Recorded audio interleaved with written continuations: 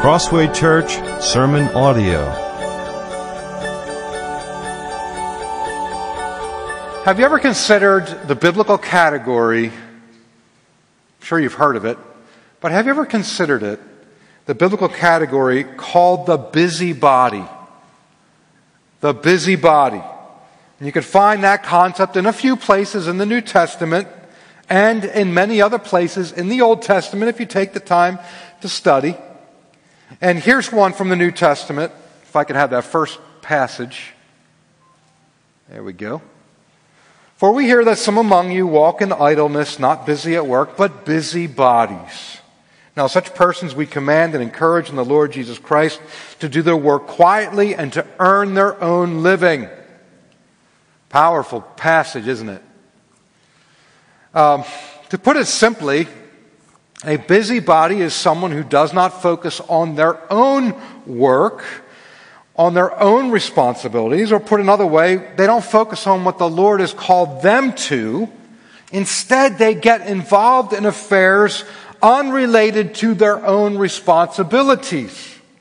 And because of that, they cause tremendous heartache and stir up trouble for many people, including themselves, but especially for others. It's part of the allure of being a busybody, is it doesn't really cost the busybody that much to be a busybody. But it costs others quite a bit for their busybodiness. Now, it's a biblical label that we don't want personally, right? Nevertheless, we've all probably been guilty. Probably all of us at some point have been guilty of being busybodies, at least to some degree at some point. And when we have been busybodies, we know what we need to do. We need to repent. If you've been a busybody, if I've been a busybody, at the point at which we've been a busybody, let us turn from that and lay it aside. It can do tremendous damage. And unfortunately, there are people that fall into that special label category, and they should repent.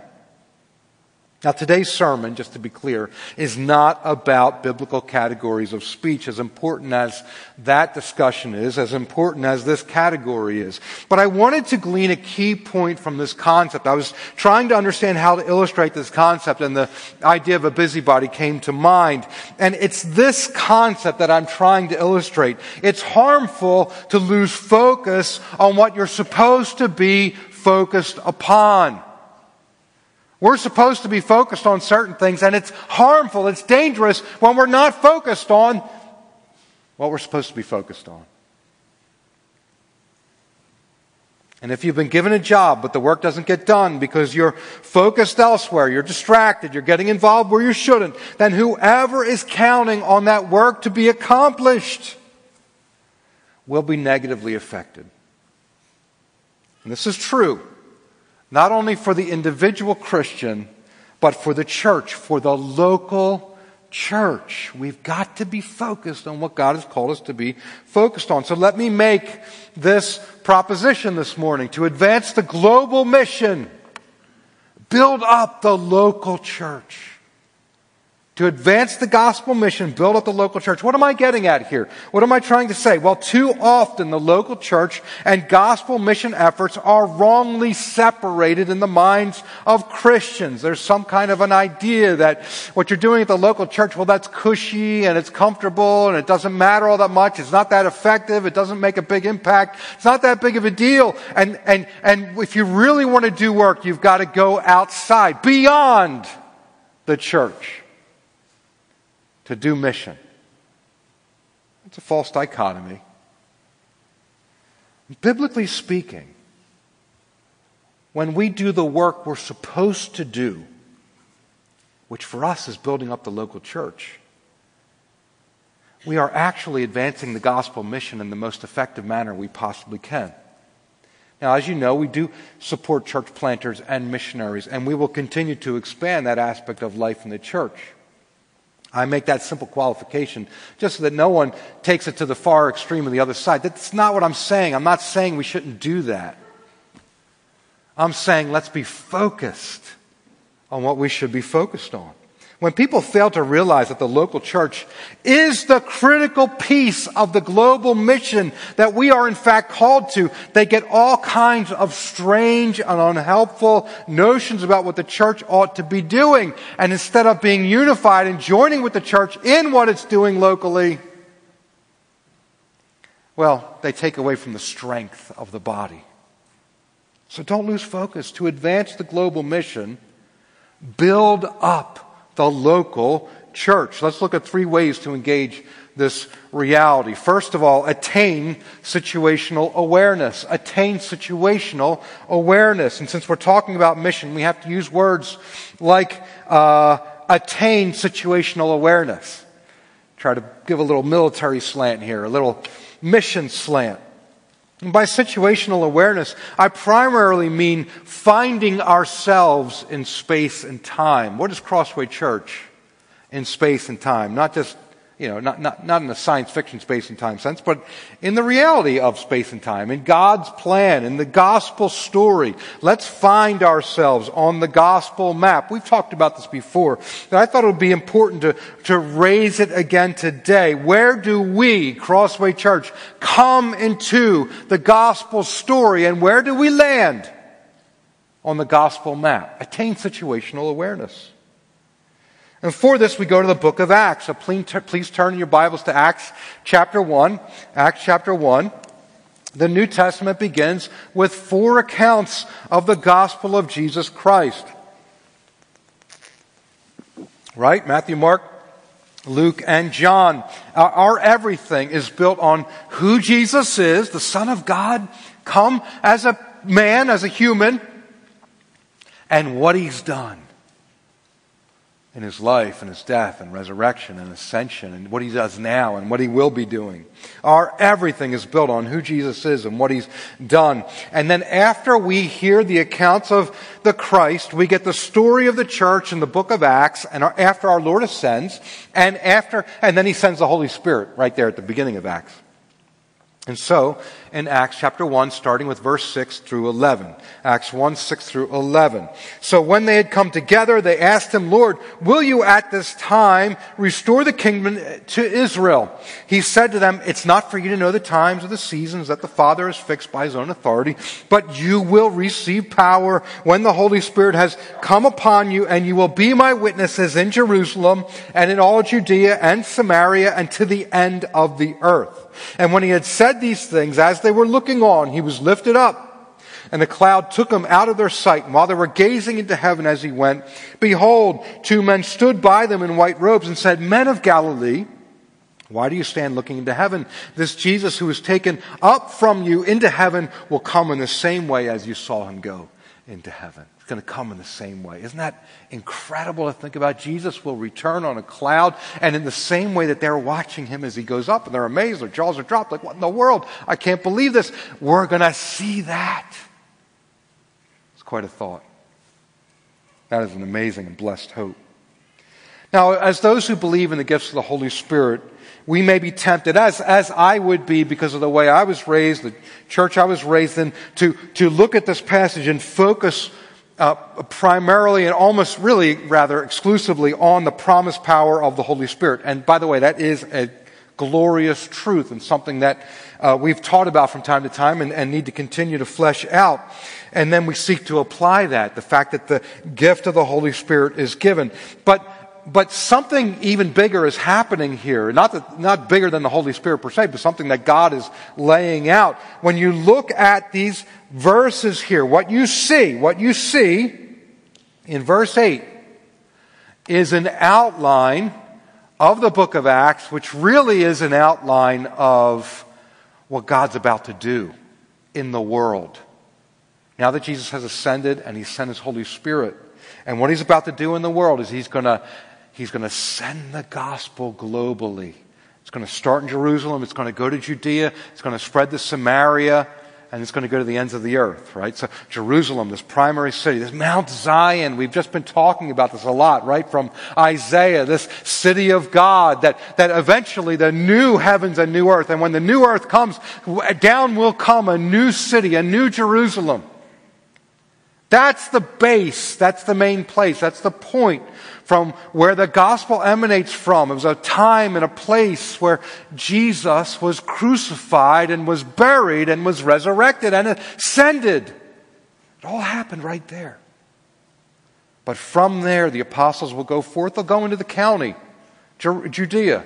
And then they'll go into the next county, Samaria, and then they'll keep going all the way to the ends of the earth. That's the outline of Acts. It's the outline of gospel expanse. The gospel is it's like a drop of water that hits a pool of water. And the waves go out from it. The ripples immediately, they just go out. And you see them beautifully. They just expand across. Right over the surface of the water. That's what the gospel of Jesus is like. Hits in Jerusalem, goes out over the world, expanding. Not like a ripple, but like a tidal wave, a tsunami of the grace of God. And Jerusalem, it's in Judea. It's that beginning part where it hits and the waters go out and it radiates from there. And what you see, if you'll turn now to Acts chapter 8, since you're in Acts, just go to Acts chapter 8 and look at verse 1 in Acts 8. So Peter preaches in Jerusalem, the Holy Spirit comes and 3,000 are saved, so that's that. And then it's going to go out from there. And what do we see happening here in Acts 8:1? It's the martyrdom of Stephen. And we get the summary right here at the beginning of chapter 8. And Saul approved of his execution. That's Stephen's. And there arose on that day a great persecution against the church in Jerusalem. And they were all scattered throughout the regions of Judea and Samaria except the apostles. What are those regions? Judea and Samaria. The surrounding regions. Now, it's often called out here that this was because the church wasn't doing what they were supposed to do. Oh, the church is so ingrown and all they do is care about each other and themselves. And so God had to persecute them to send them out. The problem with that line of thinking is that motivation, that God, that idea that that's why God persecuted the church is not found anywhere in the text. In fact, when you read the text, what you find is that the church seems to be doing exactly what they were supposed to be doing. And they're meeting a ton, and they're giving to one another, they're caring for one another, and they're getting together. And I mean, people are looking at the church and they're so afraid to join them that they kind of keep their distance, but they're also even more afraid not to join them because they see that God is with them. This powerful thing is happening, which is what gives rise, the religious rulers are jealous of the church, and it gives rise to this moment where Stephen ends up being executed. And so God doesn't smite the church because the church is doing what's wrong and he doesn't send everybody out. No, it's part of his plan. They're persecuted because of righteousness, because they follow the Lord Jesus. Just like Jesus was crucified, not because he did anything wrong, but because he was righteous. And that's what's happening there in Acts chapter 8. And what's fascinating here is that the leaders of the church, the apostles who were essentially the elders at the time and functioning as the elders as well, they stay in the most dangerous place. They keep the base of operations going, and they're like, you guys need to get out of here, take your families and go, get to a place of safety. But the apostles stay. And they keep running the base there. They don't abandon the post. But all the members of the church, they go out to Judea and Samaria. And guess what happens when they go out? They preach the word wherever they're at. And the gospel spreads to the surrounding regions. You know, Samaritans are hated by the Jews. You probably know that fact. We've talked about it before. There are ancient rivalries, but the gospel goes to them in Acts chapter 8. Judea and Samaria. And then the gospel keeps going. Philip shares with the Ethiopian eunuch who obviously takes the gospel back to Ethiopia. Ethiopia, by the way, and North Africa played huge in the early church. We don't think of it that way anymore. We think of it as the 1040 window, the land of Islam, but it played huge in the early history of the church. We're introduced to Saul here in Acts chapter 8, who becomes the main character of the second half of the book of Acts. The first half is sort of based more on Peter and the other apostles and their ministry in Jerusalem. But after this, you see Paul begins to take the gospel and others to the ends of the earth. And during this time, the church in Antioch, which is actually north of Samaria, actually north of the land of Israel, it's a city in that northern portion of Palestine, that becomes a focal point for the mission of Paul. So now you had the base in Jerusalem, and you have this going up to Antioch, and that becomes more than just an outpost. It becomes an actual base.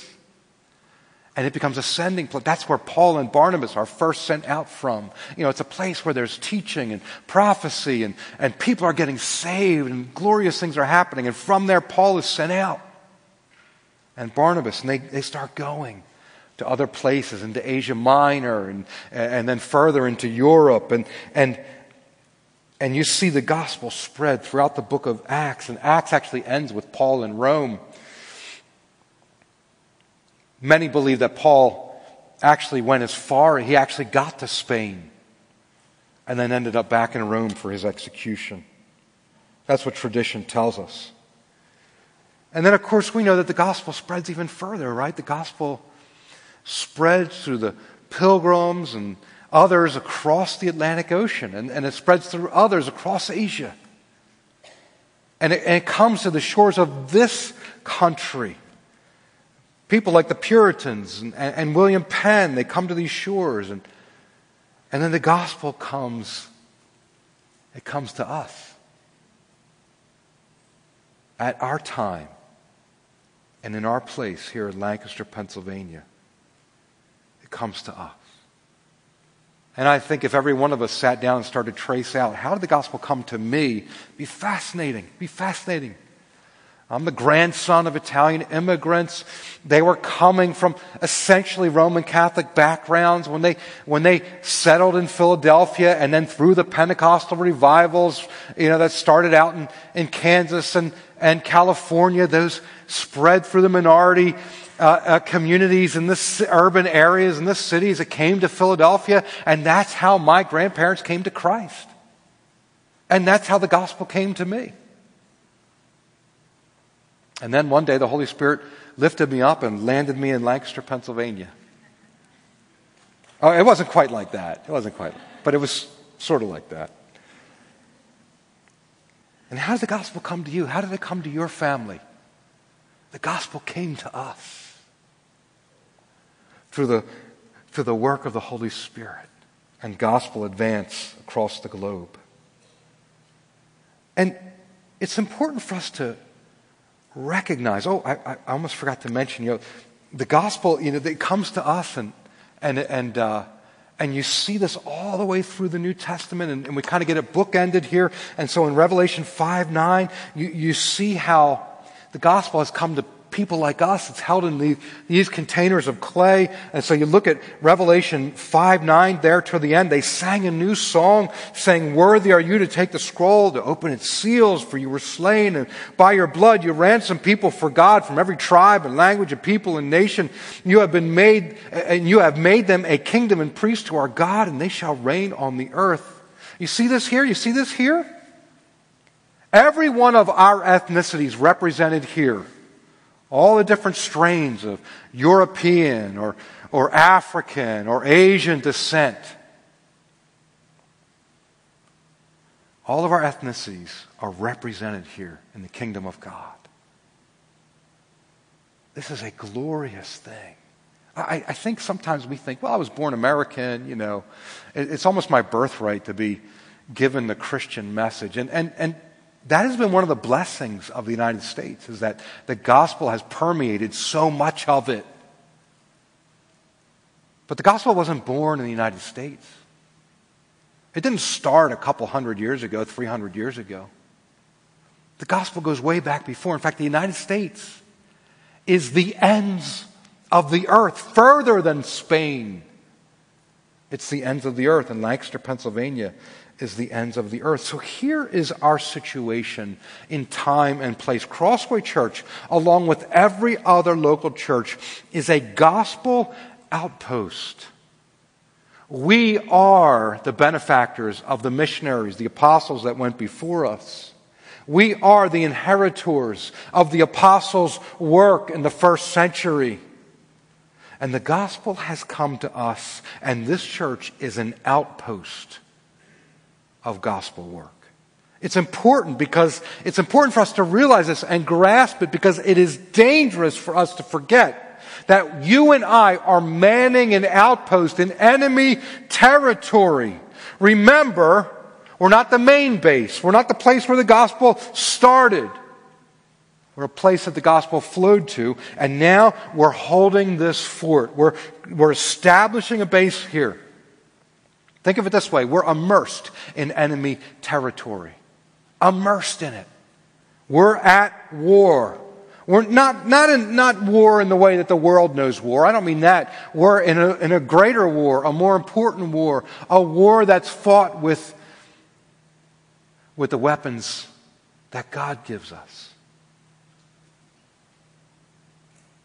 And the Lord himself promises to keep us faithful, to cause us to stand, even though the fort may seem surrounded at points and under siege. The Lord himself promises to cause us to stand and to be effective and to be ultimately victorious. Do you know what an outpost is? An outpost, may I have that next slide, please?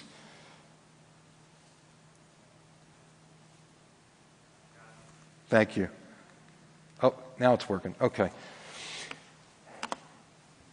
An outpost are troops apart from a main force.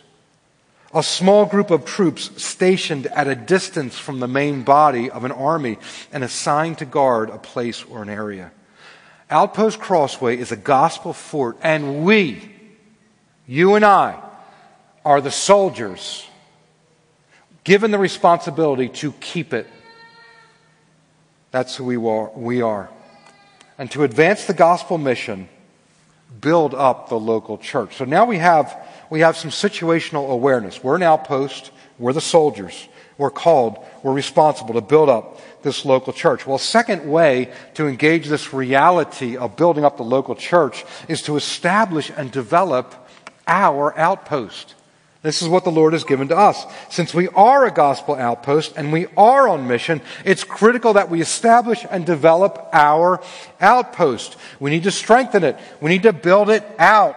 Doing so makes us more effective, keeps our tools sharp, sharpens our skills, keeps us engaged, makes us more useful.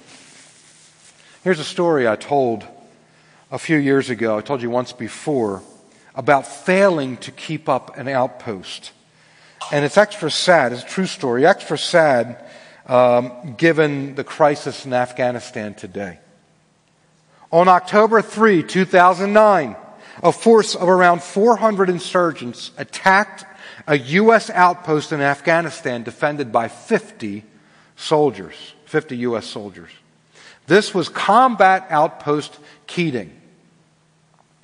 Combat Outpost Keating, and it was situated in one of the most remote northeast locations in Afghanistan. The terrain there is evidently brutal, and the establishment of this outpost was difficult from the beginning.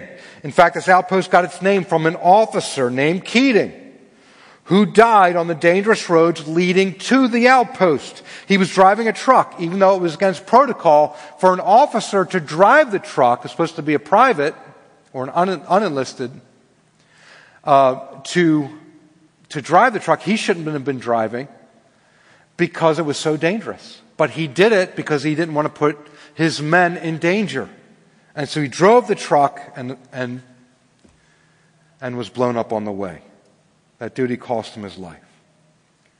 Now, on the fateful day of the attack on Combat Outpost Keating, Many issues that were bubbling under the surface came roiling through and presented themselves in the saddest manner. In 48 minutes, the attackers overcame the perimeter defenses. They made their way to the center of the outpost, and they set 2 buildings on fire. The U.S. troops regrouped, remember, just 50 men, and were able to resist, finally pushing back the invasion and taking back the outpost, even while the buildings burned behind them. But it didn't happen before 8 soldiers were killed and 27 wounded. More than half the force was wounded. Outpost Keating initially had a noble purpose. It was originally built to help establish security across the vast northeast of Afghanistan. The philosophy was that if there was enough security in the land, then the new Afghani government could gain the strength and structure to stand on its own. But the philosophy had shifted since the beginning, and therefore procedure began to slip. Now think about that. They lost their focus, and the philosophy began to shift. The convictions for that outpost were no longer there, and so it began to weaken. Ground supply had been nearly impossible because of the roads. Helicopter supply was also incredibly difficult because the mountains exposed them to fire while hiding those shooting at them. Command had already decided to evacuate the outpost because of that changing philosophy that I mentioned, and therefore little ongoing effort was put into fortifying the base. And at the same time, the evacuation was delayed for months because of other issues. Outpost Keating, think of this, with all these factors, it was ripe for the picking. And 2 days after the attack, the outpost was actually abandoned. So those men died, and they fought like that, and those were wounded for virtually nothing. Later followed, and Keating died for virtually nothing in those terms. Later followed an investigation, and 4 officers were admonished or reprimanded for command failures. Do you see some of these failures? Changing philosophy that called into question the convictional need for the outpost, the conviction for what the outpost ought to be doing. It led to unmotivated command and unmotivated soldiers. And the abandonment of critical upkeep routines started creeping in more and more. You know, they had some difficult obstacles. It was hard to get supplies there, so maybe we shouldn't try as hard. Maybe it's not that important. And then a decision to ultimately evacuate at some point that was undetermined. You know, at some point, if this place is getting shut down anyway, it's not that big of a deal anyway. Well, how hard do we work for things that aren't valuable? You know, if you go around telling people the local church isn't that big of a deal, why would anyone give themselves to it?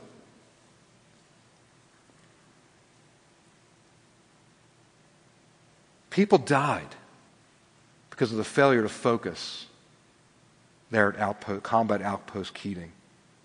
And can you see that the mission of the local church at Combat Outpost Crossway, can you see that the mission here is even more critical than any earthly military outpost? Can you see that? We have the eternal, soul-satisfying, life-giving, incorruptible, and glorious message of Jesus Christ in these jars of clay. We do. And we have this outpost. Look at this. Look around. We're the church. We are. We have this outpost to operate from. This is mission critical. And all of this means that part of staying on mission is making certain that our outpost is established, that is cultivated, that it is developed. And we want to expand our spiritual war-making capabilities. We don't want to limit them. We don't want to diminish them. We want to expand them. We want to cultivate them. We want to learn the strategies. We want to make them more effective. It's why we support missionaries and church planners. It's why we're doing tactics. It's why we do membership courses. It's why we do care groups. It's why we do all that we do. It's why we do Sunday morning. It's why we come to the Lord's table to build up Combat Outpost Crossway to the glory of Christ. We have to do it in a sustainable manner and an intentional manner.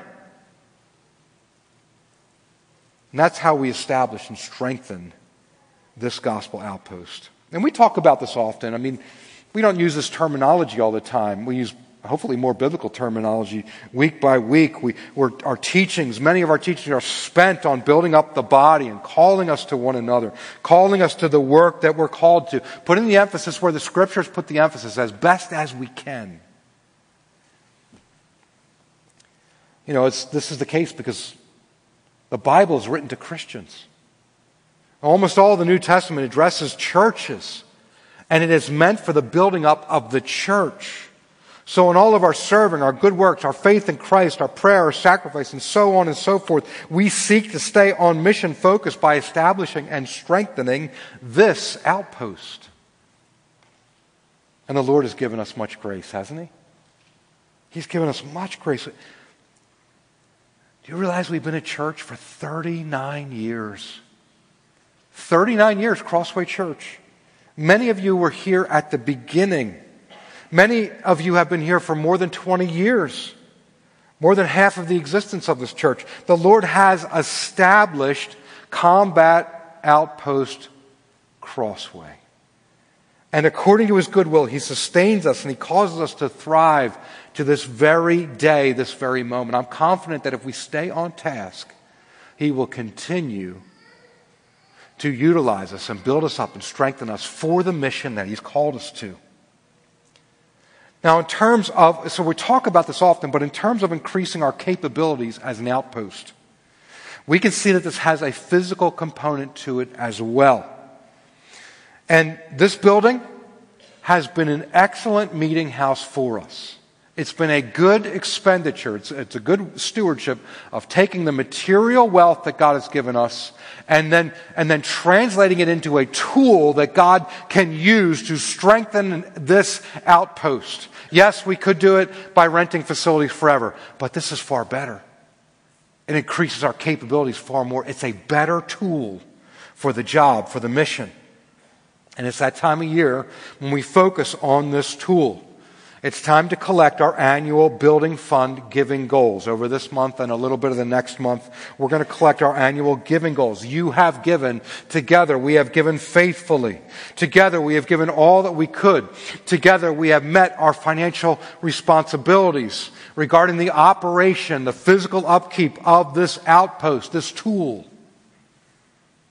By the grace of our Lord, we're in a good financial position today. God has used our giving and our stewardship to put us in a good financial position today. And so we want to continue, even on the physical front, with the tool to expand the capabilities of this tool. We want it to become all that it's supposed to become, to its full potential.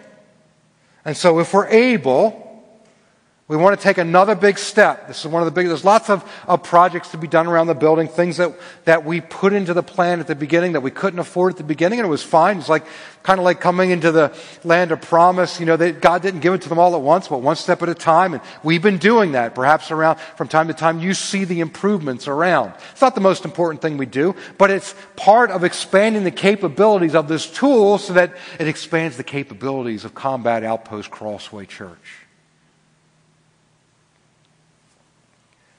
And so one of those big chunks is to finish out the lower level. And we have a plan to mostly finish out the lower level. And of course, the pastors, in conjunction with our church administrator, Dave Howell, and in conjunction with the financial review team, we're talking about the best way to do this. We've been talking about it. We raised it a couple of times in all church care groups. We didn't spend a lot of time on it, so if you don't quite remember, it's okay. But we did raise it a couple of times. But now it's time we're thinking, this is it. We can get serious about this. We can do it. And we want to expand the capabilities of this tool if we're able. So we want to mostly finish out the lower level. And by mostly finishing out the lower level, that increases our capabilities, which will have a good impact on our abilities. And it will also enable us to finish out a couple of the classrooms on the second level for offices. Pastors don't really have offices right now. When we came into the building, we thought, let's save a few dollars by holding off on that. But we have a plan to turn the classrooms upstairs into offices as we finish out the lower level. And even that's not ideal, but it could be a very good step for us. And so we want to put a couple offices in upstairs, maybe in a small conference room, take up a couple classrooms to do that. We have a plan for it that we've had since the beginning. So finishing out the lower level, giving us more capability for ministry, and adding a couple of offices on the second level. That's what we'd like to do. And I'm not going to give you the full numbers right now. We'll do that over the coming weeks. Maybe we'll wait till the all-church care group. We'll try to figure out what the best way is because we don't have it all in hand just yet. But let me tell you why it's a good time for us to be thinking about this. First of all, we're approaching our refinance. Our building loan was amortized over 20 years at the beginning. But when it comes to commercial loans, they typically will only allow you to lock a rate for 5 years on a commercial loan. So it's different than a home mortgage. It's something that's important to note, that when you get a commercial loan, even as a nonprofit, it's different than a residential mortgage. And so keep that in mind. We can only lock it for 5 years. We're coming up on the 5 years, and it's time to get a refi. And it looks like we're going to be able to get a favorable rate on our new loan. And that's very exciting. That means we may be positioned well to take on a project like this. Secondly, we're in a good financial position. We're in a good financial position because of the Lord's provision and good stewardship. The Lord has given us the grace to steward well. We're in a very good financial position, all because of His grace to us, and through our giving together.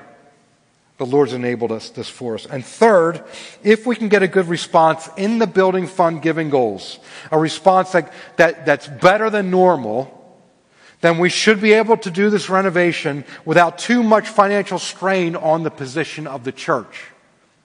So that again, we continue to be good stewards of where we're at as a church and servicing the loan. So like I said, we'll give you more information on the numbers in the coming weeks and months, but for now, let me simply say that if every member household was able to give, set as a giving goal, if every member household, so guess we're not including you or asking you to give, but for our members, if every member household could give $2,400 in giving goals over the coming year, we would be very well positioned for this renovation and the expansion of this physical tools capabilities. Now, we know that not everybody can do that. I want to encourage you, don't freak out. That has to be an average. The 2,400 has to be an average. That's not the point. Those who have been able to do more have been doing more. That's the way the body's supposed to work, that those who can do more, but that everyone participates. Let everyone participate at the level that they're able, according to the faith that God has given to them. And if we do that, well, this will be easy. Let me end this point here with this note. And I tell you, you are Peter, and on this rock I will build my church, and the gates of hell shall not prevail against it. As we build our capabilities, as we, in a convictional manner, recognize we need to continue building up the local church. No, the physical plant is not the most important thing about the local church. Goodness sakes, no, it's not. We've preached that all along. I can't remember how many times I've said it, that the building is not the mission. The gospel is the mission. The building is a tool to help us with the mission. But the physical plant is that tool. And we want to build out its capabilities. And as we do that, along with the many other things that we're doing, as we do that in a convictional manner, we strengthen Combat Outpost Crossway. We make it more useful, more effective for the gospel in this world. It gives us more capability. And we go on the offense. And you know what? The gates of hell cannot prevail against it. To advance the global mission, build up the local church. To advance the global mission, build up the local church. A third way to engage this reality is to seek to accomplish this together. I cannot stress this enough. Aren't you glad that we are not in this alone? We're not in this gospel mission alone. Look around. We're not alone, are we? We have one another, but even more importantly, we have the Holy Spirit with us always, and by the Holy Spirit, our Lord Jesus walks with us. Every one of us, He walks with us. And He's with us in a unique way when we gather, and He's with us in a unique way when we come to His table, as we will be today. We are not alone. The Father is always with us. God is with His children. And that's all we need. But the Lord has also given us one another. We belong to each other. And we do this work, this gospel work, we do it together. And one of the key ways that people know that we are Christians is by our love for one another. It's by our togetherness. And it's by our heart for one another. Not just love sort of ambiguously thought up and thrown out into the world, but they're objects for our love. And you know the primary object for our love, the outworking of our love in the Scripture, over and over and over and over again, aside from the Lord Himself, which comes first, it's one another in the local church. It's one another in the local church. You and I belong to each other. You should be the target of my love. I should be the target of your love. And in this we show our unity. We show that we belong to Christ Jesus. Look at this text, Philippians chapter 1, verse 27. Only let your manner of life be worthy of the gospel of Christ, so that whether I come and see you or am absent, I may hear of you that you are standing firm in one spirit, with one mind, striving side by side for the faith of the gospel. You see how our unity is necessary for a demonstration of the gospel in this world. Can you see how critical unity is to our Lord? Unity matters to Him and also has benefits for us. When we're unified, it makes us effective. Take the negative side. Take disunity to help us understand the positive side better. Disunity, division, conflict and infighting, it leads to disaster. And so here's just one example from the Scripture, and there's many. There's a time when Israel's facing a great multitude. There's an army from Moab and from Ammon coming up against Israel. It's Jehoshaphat the king. It's a huge army, huge army. It's a horde, the Scripture calls them. And Israel's afraid, and they pray, and God tells them, He prophesies, He says, I'm going to fight for you. Just go out to battle and just stand there. And I'm going to take care of it. Now think about that. So they had to do something, right? They were to go out together. Come on, everybody. Come on, here we go. Why do we have to do this? It's not going to make any difference. What are you supposed to do when we get there? Come on, here we go. We're all going together. And they go out together. And they stand. And God sets an ambush. So it's unity from the Israelites in the work of God. But what is the ambush He uses to destroy His enemies?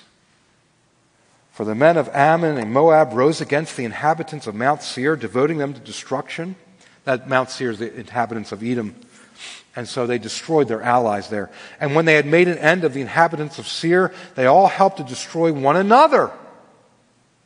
When Judah came to the watchtower of the wilderness, they looked toward the horde, and behold, there were dead bodies lying on the ground. None had escaped. And I think you can see that disunity brings destruction. God help us. But unity points to Christ. And this sums it up nicely in James chapter 3, verse 16. For where jealousy and selfish ambition exist, and we have to put these to death in our own hearts, don't we? There will be disorder and every vile practice. If disunity brings disaster, well then unity has the sweet fruit of victory and success. The more unified we are, the more effective we are for Christ Jesus. Let me say off the top here, this can be hard for Americans. I think it can be hard for all people. In this day and age, like I said earlier, the information age, the whistleblower and the contrarian is valued above all things. I think if you were to just take a survey of the loudest voices in the media, you would conclude that the biggest problem in the world today is authority. And you may also conclude that authority, just generally speaking, is bad. We've talked about this many times. And therefore, Every voice against authority should be given equal weight and prominence. And that's the highest moral value. Now, obviously, if you think about that would destroy every single thing. It would lead, if that's true, if that's always the case, it would lead to utter chaos. And let me be very clear: the purveyors of such notions, they have plans for authority. In fact, they're the most authoritarian of all. So just keep that in mind when you see that narrative being pushed in the world over and over again. Whether you see it in class warfare or ethnic warfare or moral warfare. What's morality? Oh, it's not new. It's been pushed for a very long time. No. Authority is from God and rightly held. It's proper and good. It's necessary. It's critical.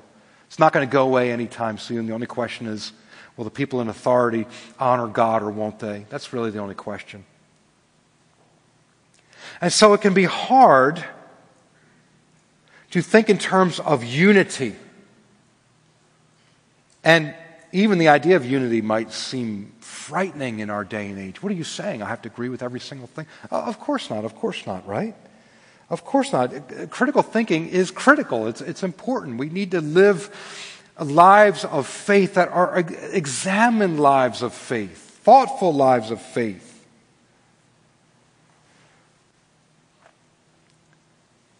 But can I just put it out there and ask, so what then becomes of unity? You know, if everyone has so many diverse opinions, are those opinions ever muted? Are they ever subjected to leadership? Are they ever brought under the direction of authority? Are they, I think in America one of the big things to do is, well, I'll be a part of this to a certain point, but I choose not to be unified in the rest of these ways. I won't tell anyone. I just won't engage. I just won't participate. There's an appropriate time for that. But really not with the church. Right? Not in Christ and not with the people that we live out the faith with. Unity is critical to Christ. It's meaningful to Him. It brings Him glory. And it makes us effective.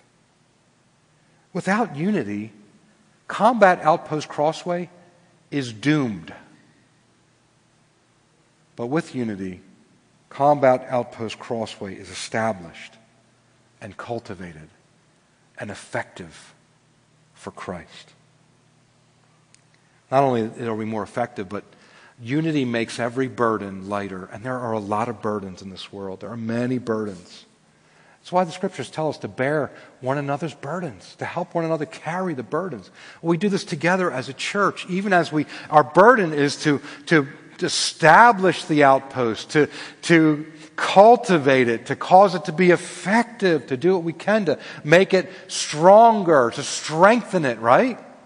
Well, if we take those burdens up together, it makes the burdens more doable, lighter. I have this humorous memory where I had a 1971, my first car was a 1971 Volkswagen Bug. It wasn't in 1971, okay? This was like 1989, all right? But I had a 1971 Bug. I was born in 1970, so. I could actually pick up the front end of that car myself. Not that huge of a feat because the engine was in the back. I could go to the front of my car. Imagine doing this. Go to the front of your car and just and lift it up off the ground. And what's really funny is I could get a group of guys and say, "Hey guys, let's pick my car up and put it over there," and we could do it. 4 or 5 guys just pick it up, move it over. Well, I couldn't do that alone. And it's kind of funny, kind of humorous to think that of a group of guys picking up a car and moving it around. But even cars in the lot today, in fact, afterward, let's go out there and see how few guys can lift a truck out there and move it around. We could do it, even though it seems so heavy. When we started this building project, I mean, you remember, I sought to find faith and to stir you up in it.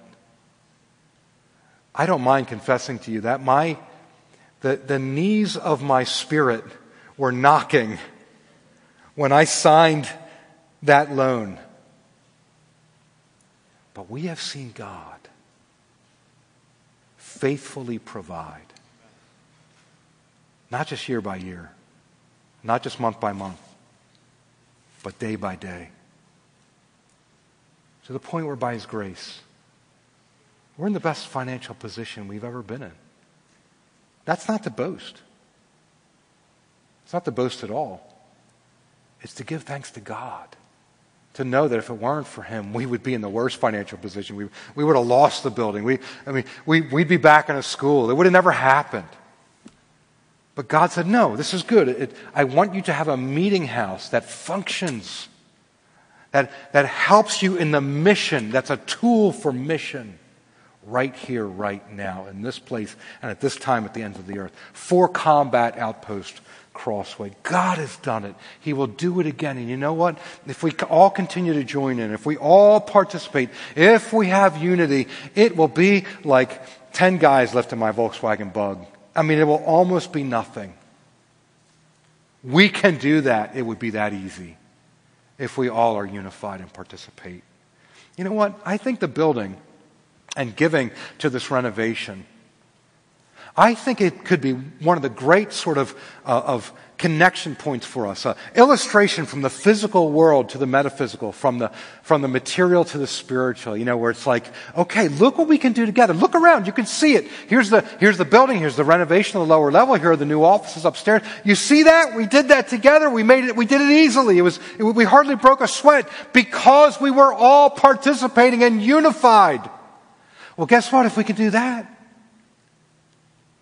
if God will bless that, well, He's going to bless our evangelism efforts and our outreach efforts, our efforts to love one another, to be built up, to stand firm in a world that can be hostile. He'll bless all those efforts. Psalm 133, verse 1, behold, how good and pleasant it is when brothers dwell in unity. You know, I think I forgot to mention, we're collecting giving goals. It's kind of funny that I would forget that. If you are ready to set a giving goal for this fiscal year, to join your hand, to put it on the plow, to push together in this effort to cultivate and to build up Combat Outpost Crossway, go to crosswaypa.org, go to the resources tab, you'll see registration, and under there you'll see giving goals. By the way, we're going to try to make the navigation, the website, a little bit more intuitive in the coming weeks and months. But nonetheless, for now, just go to crosswaypa.org. Up on the right, resources, click on registration, you'll see giving goals. Simple form you can fill out and basically say, Lord willing, this is my goal. I'd like to give this much over the course of the next 10, 11 months to the building fund of Crossway Church so that we can accomplish this together. If we can receive a higher level of giving goals, we'll be able to do this renovation. And I think that's really going to increase the capabilities of our building. In coming weeks, we'll probably also offer the physical giving goal cards. So that if you prefer, you can just fill out a physical card and turn that in. And those giving goals help us understand the degree of your participation. You know, are you participating? And then what we can kind of count on to help us budgeting and understanding. Can we do this project? And like I said, we're going to give you more specific numbers as we have them and we firm up our approach to things. But for now, know that if we can average about $2,400 per member household, we should be able to easily do this renovation. I want to ask Doug to come. And we're going to come to the Lord's table and celebrate what He's done for us and remember what He's done for us. And give him thanks. Remember this, to advance the global mission, we want to build up the local church. And by building up the local church, we're going to be positioned for far more mission work, far more far-reaching mission work in the years to come. We're already doing more. We want to do even more. And we look forward to that. We want to advance the global mission, right? Well, let's recognize we're the missionaries, we're the soldiers. We've got a work to do here. So build up the local church, and you will strengthen and advance the global mission. I ended the message in point 3, had to do with unity. And I'd like to ask the ushers to come and please go ahead and begin passing out the elements. We'll partake together in just a moment. I talked about unity and how important unity is to Christ. How important our love to one another is to Christ. In fact, we demonstrate that we know Christ by loving one another. And part of the way we demonstrate our love for one another is our unity.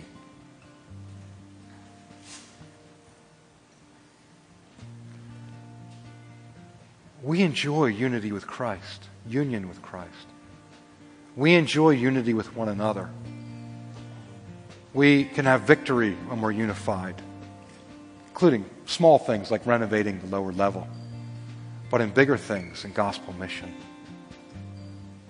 We experience these wonders and these glories of unification. And the more unified we are, the more we see that.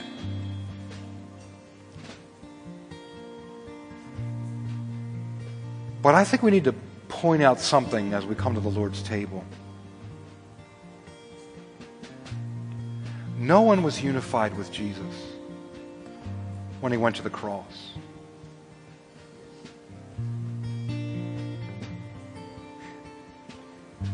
And it wasn't because he was doing what was wrong. It was actually because he was doing what was right. Scripture says he was fulfilling righteousness. And so when he is arrested and carried off to court, kangaroo court, when he's tormented and ridiculed, and when he carries the cross on his own back and takes it out to Golgotha, it's so weak that he can't actually finish the task. When they lay him down on top of the rough, splintery wood and drive the nails into him. When they lift up the cross, and his body is hung between heaven and earth, and the Father looks away. He is very much alone. He is more alone than you have ever felt alone. It is the definition of aloneness in that moment. No one has ever been or will ever be more alone than Jesus was in that moment, in those hours.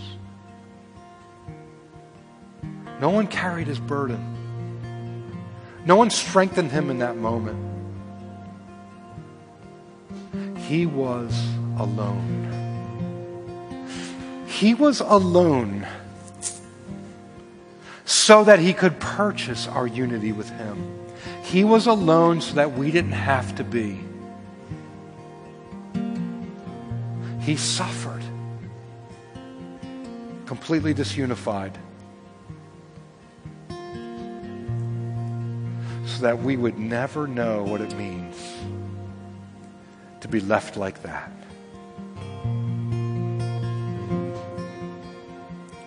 And when we partake today, remember the unity that he purchased for us. The union that we have with him because of his body and his blood. and therefore the union we have with each other. Let's ask the Lord to bless these elements this morning. For more information, head to our website at crosswaypa.org.